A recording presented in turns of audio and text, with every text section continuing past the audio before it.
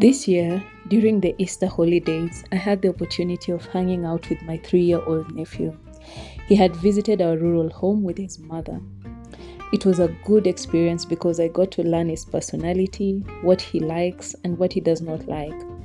He loved and valued his toys. I mean, he would go everywhere with his toys, making sure he places them in a particular order every time. One time, as I was playing Lego with him, I noticed that whenever I built something, he would smile, demolish it, and try to build another better one. Kind of like what God does with us.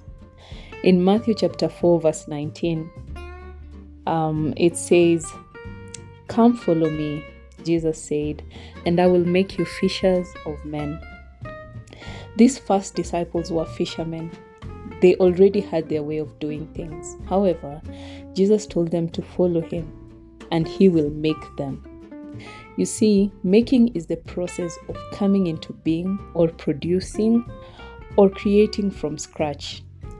Most times we come to God with our own ways of doing things and say, "God, doesn't this look good?" He smiles, takes those pieces apart and says, "Let me make you." God doesn't just want to build from your previous life. Your previous life could be having things like jealousy and envy and hatred, and God does not build from that. He demolishes everything, every pretensions that are in our minds and every evil motive, and tries to make something good from scratch.